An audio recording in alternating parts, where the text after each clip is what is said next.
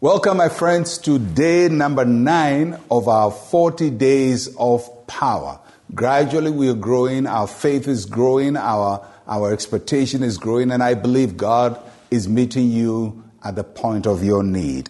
Today, we are talking about God's power at work through us, not just in us, but through us. 2 Corinthians chapter 4, verse 7. But we have this treasure in earthen vessels, that the excellence of the power may be of God and not of us. God's power in us also works through us. So the power of God doesn't just sit in us, the power of God flows out of us, works out of us. We don't just carry His power, we demonstrate His power. Because what value is it to have electricity in your home and not have the ability for the electricity to power your implements, to power your tools, turn on the lights? So it's good to have the power, but the power must be put to use. So God's power in us works through us. And the Bible says that as feeble as we are or may appear, God has decided to put His treasure in us.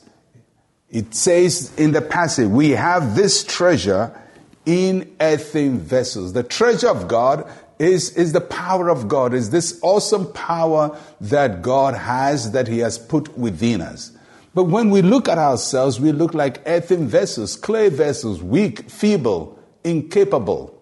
Yet God has put treasure in us. And that's one of the paradoxes of life, that on the outside we may not seem like any special people. You may look at your own life and be disappointed in yourself. You look at your weaknesses, your failures, your disobedience here and there. And when you look at yourself, you don't seem like much. Yet God has chosen to put treasure in you. He didn't pick the best people to use. He picked earthen vessels, and He has put treasure in us, so that when we see these great things He's doing with us, we know that the excellence, the reason why they are happening is not because we are awesome in our natural state. It is because the awesome power lives inside of us. So God wants to use you.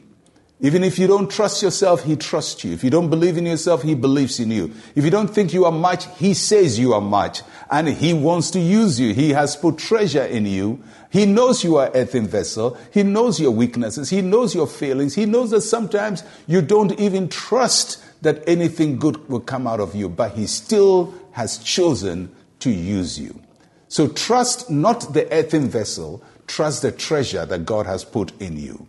Trust that His ability in you can get the job done. God wants to use you to bring people to Christ. Allow Him to use you. God wants to use you to heal the sick. Allow Him to use you. God wants to use you to do amazing things. Allow Him to use you. God wants you to use you to change the world. Yes, as feeble as you are, you're a world changer. Allow Him to use you, not because the earthen vessel is great, but because there is treasure. The treasure of God sitting inside of you, waiting to be deployed all over the world. So today, as you go into the world, go and be a world changer. God wants to use you. Why don't we share a word of prayer before we go today? Say with me, Heavenly Father, I allow you, I give you permission, I open the door for you to use me. Let the treasure you have put in me pour out of me to touch the rest of the world. In Jesus' name, amen. I believe treasure will come out of you today, and let's have a great day. I'm Pastor Mensa Otabil. Shalom, peace, and life to you.